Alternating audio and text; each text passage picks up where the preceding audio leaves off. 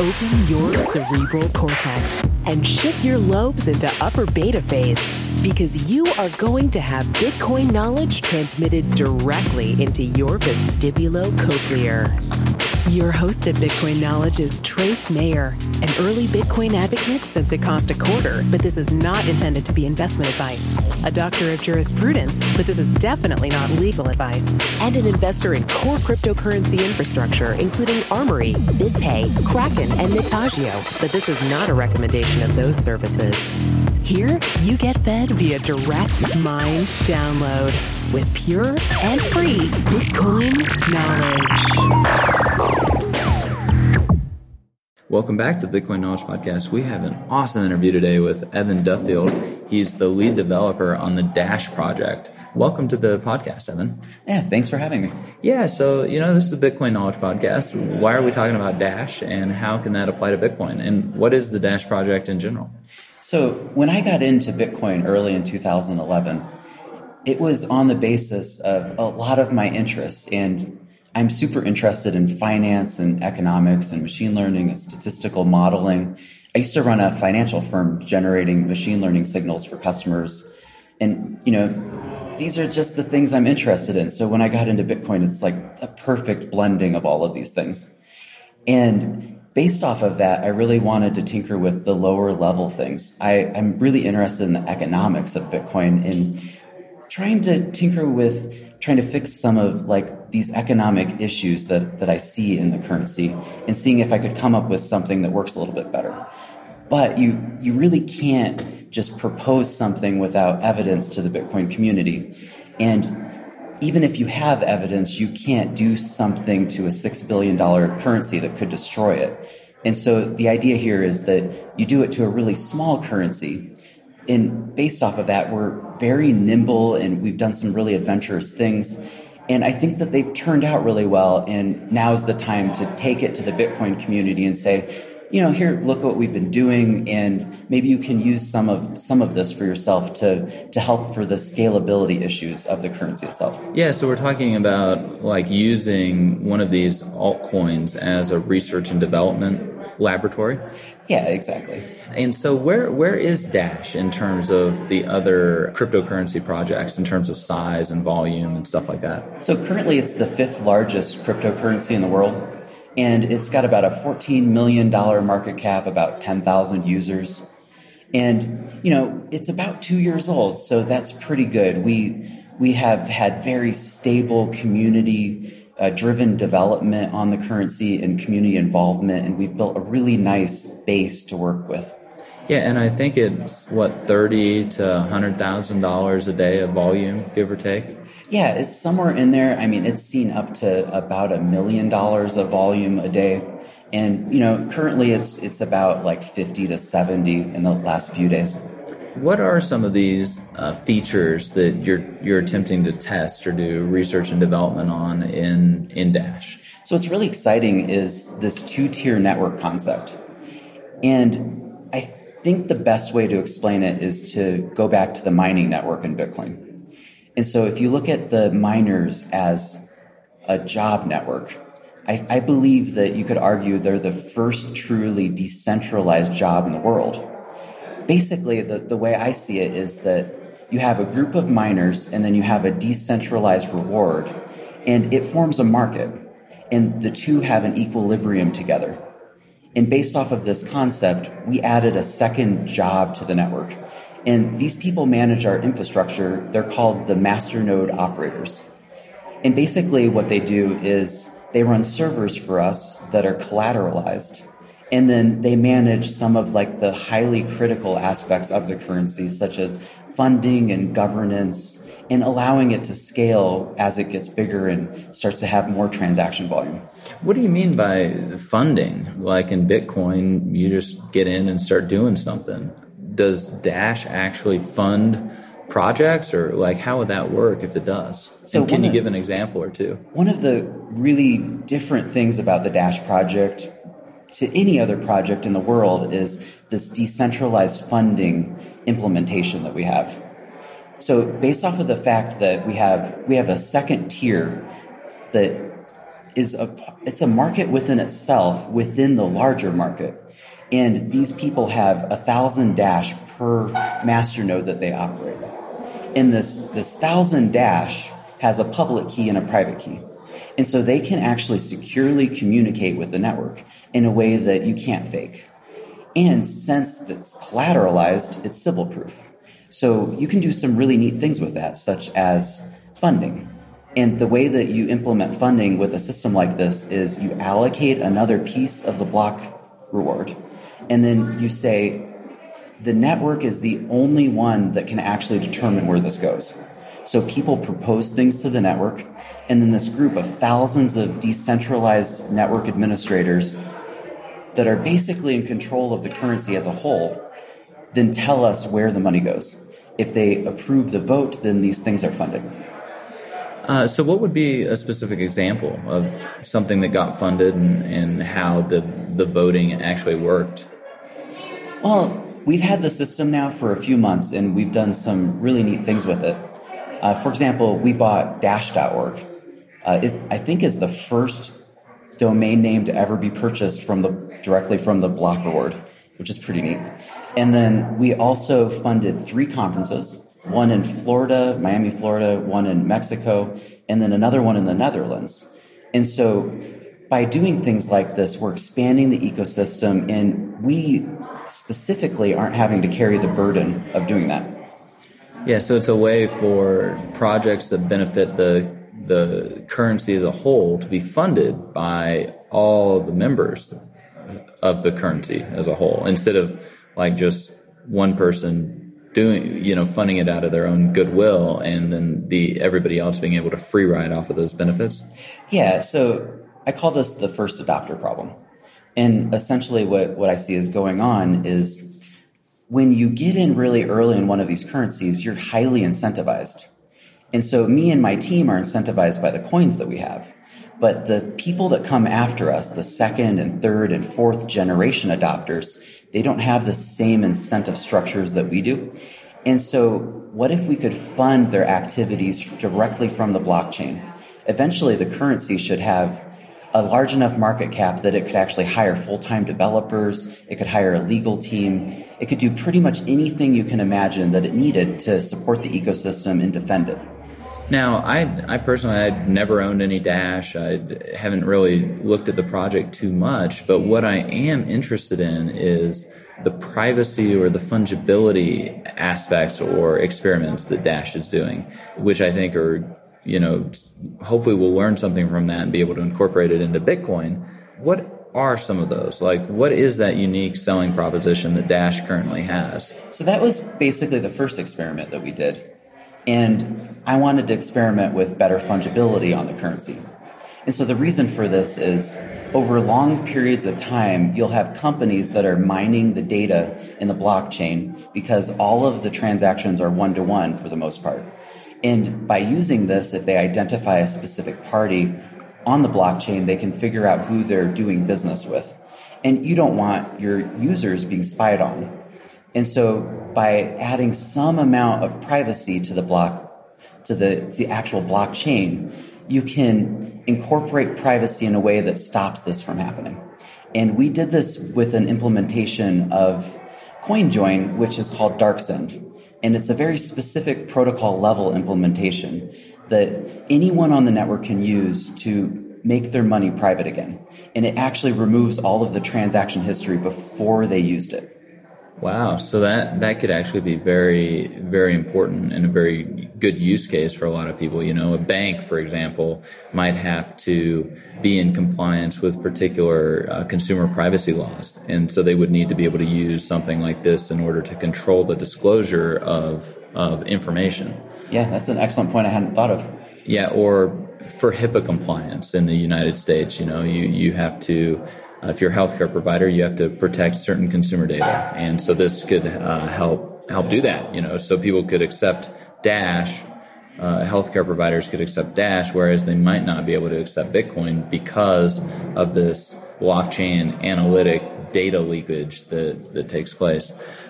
Now, you made an interesting comment about, being one of the early adopters and having a lot of coins. And when I was doing my research, I found that that's actually one of the big criticisms towards the Dash project was like this insta-mine or this pre-mine that took place, which I don't know how relevant it is. Like Larry and Sergey Brin, did they pre-mine Google?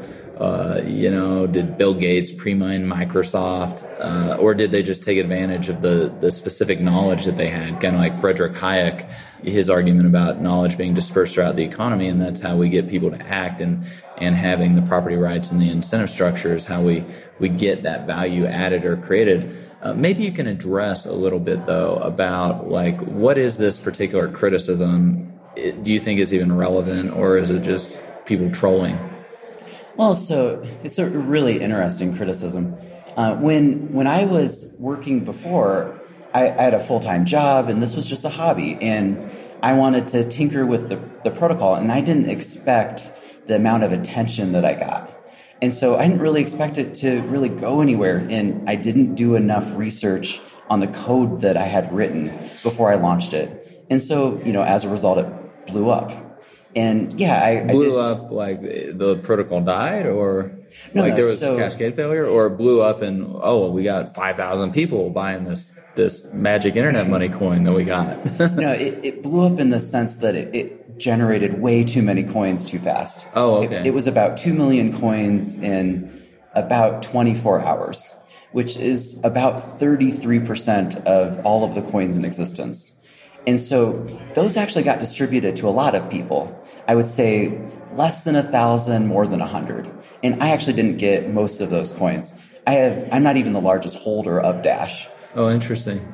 And then in the other sense of the Instamine, I don't think it's a very big deal. We asked the community early on if we should restart, and they said no, and I was perfectly willing to restart if they wanted to.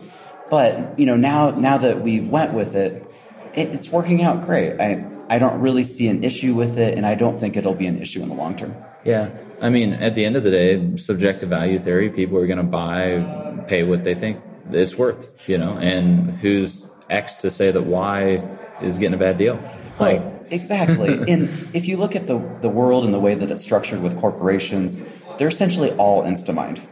And so this is a normal thing that happens in the world, and people get something for nothing, and then they turn that something into something that's worth a lot based off of tons of effort. And that's essentially what we did. Yeah, I mean, if you're going to take seed level risk, you should get seed level reward. If you're going to take Series D level risk, you should get Series D level reward. I mean, absolutely. It's actually pretty simple how this works. When I was also reading through this article that had a lot of the criticisms, I was actually really disappointed in the lack of quality of the scholarship. For example, they said that Greg Maxwell made particular assertions about Dash, and then they provided a link. So I went and read the link, and guess what? That's not what it said, or at least that's not how I understood it. And I was only really able to find one credible and verifiable assertion, and it was by Peter Todd. And it was actually on Twitter, and 140 characters, you really can't say a lot. But this is basically what Peter Todd had to say, and maybe you'll be able to address it. Quote, "Without a doubt, I'd choose Monero over Dash.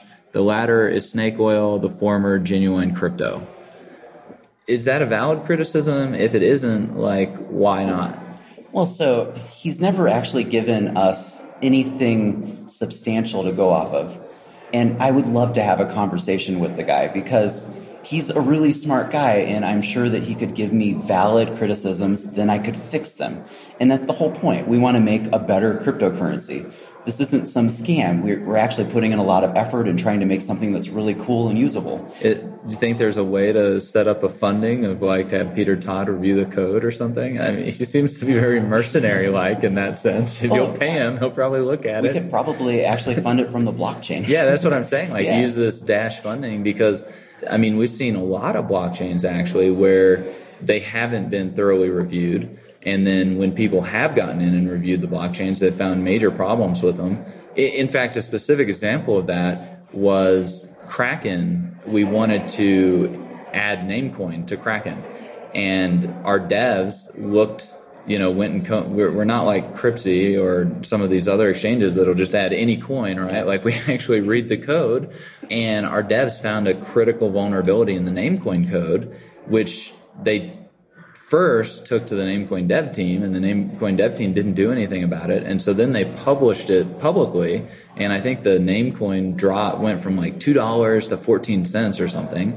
Wow. And the Namecoin dev team still didn't fix the critical vulnerability. And so the Kraken devs fixed it, and then it recovered to like $10 over the next month or something, and then retreated again. But, reviewing somebody's code takes, one, highly specialized, highly skilled ability. Two, there's opportunity cost to somebody doing that.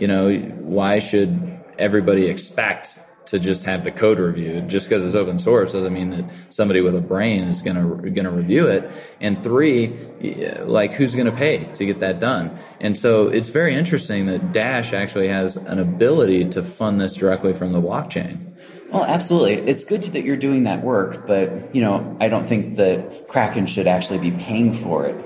I mean, it should be paid for by the coin itself, which we could do based off of the structure. So yeah, well, I mean, in Kraken's case, I guess, we'd done the ROI analysis thinking, the increased trading volume and gross revenue of commissions from having Namecoin trading on the exchange would justify putting in the dev resources to, one, evaluate the coin, two, fix any of the problems that came up in that evaluation, and then three, get the Kraken systems to be able to handle it, setting up the wallets and all this stuff. Because it's not free to just add a coin to an exchange. Oh, absolutely. It takes resources in order to do that. And who's going to pay for it? And is it going to actually generate a return? So, I guess in Kraken's instance, they had made that decision with Namecoin to go ahead and do it. But there's a reason that Kraken doesn't support every coin that Tom, Dick, and Harry make, and it's interesting. I find it very interesting that instead of hoping or praying that some exchange will think, we should support Dash, you can actually fund that support directly via the blockchain. Yeah, another interesting aspect of the funding system is using it like options derivatives. So we could actually fund an exchange to do this work and then give them a long window where they get Dash every single month for a long period of time. And based off of the inclusion on their exchange, they would probably see price appreciation, which then benefits them greater than they would have otherwise with a single payment. So, it opens up a variety of options for us. Man, this is just so fascinating. When the first car was invented, it was called a horseless carriage, right? And there were a lot of different tinkering that went on until we got what we traditionally see as the automobile. And now actually the automobile industry is going through another disruptive technology and innovation change with self-driving cars and everything. I think we're seeing the same type of thing with cryptocurrencies. Is that what you would kind of say? And what do you kind of see for the going forward in the future in terms of R&D and how the R&D and the ecosystem gets allocated and done? Oh, absolutely. So the way I see it is that we should be experimenting with every possible solution people come up with right now. This is in its infancy. And so we want to build something on the most stable foundation that's possible, because we're going to get stuck with that at some point. These systems are too large to change radically later. And so we should be doing this now. And that's why we're here. That's why we're doing what we're doing. And a lot of this has to be done at these really lower levels. So what are some, new projects or new R&D that you'd like to see happen or are going to be happening or currently being worked on in the Dash project? Well, so it's actually really exciting what we're doing right now. We have our entire team focusing on this new effort, which we call Evolution, and we're currently developing this out.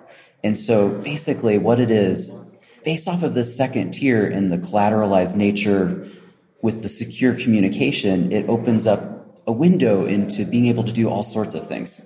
So imagine you have a decentralized file system and you base it off of the collateral hash per node. And so based off the collateral hash, you can figure out which shard they are. And so you have, 1,024 shards on this file system. And per node, you require 40 gigabytes of storage. Now we have vast amounts of storage. And then on the other side, we could open up the second tier to supporting HTTP connections. And so we can open a real communication API, similar to something like Stripe or PayPal. And it'll be super easy to use and friendly. And this is like a new type of thing in crypto that we haven't seen before, because the only alternative is SPV or these types of other ideas which rely on more centralized foundations.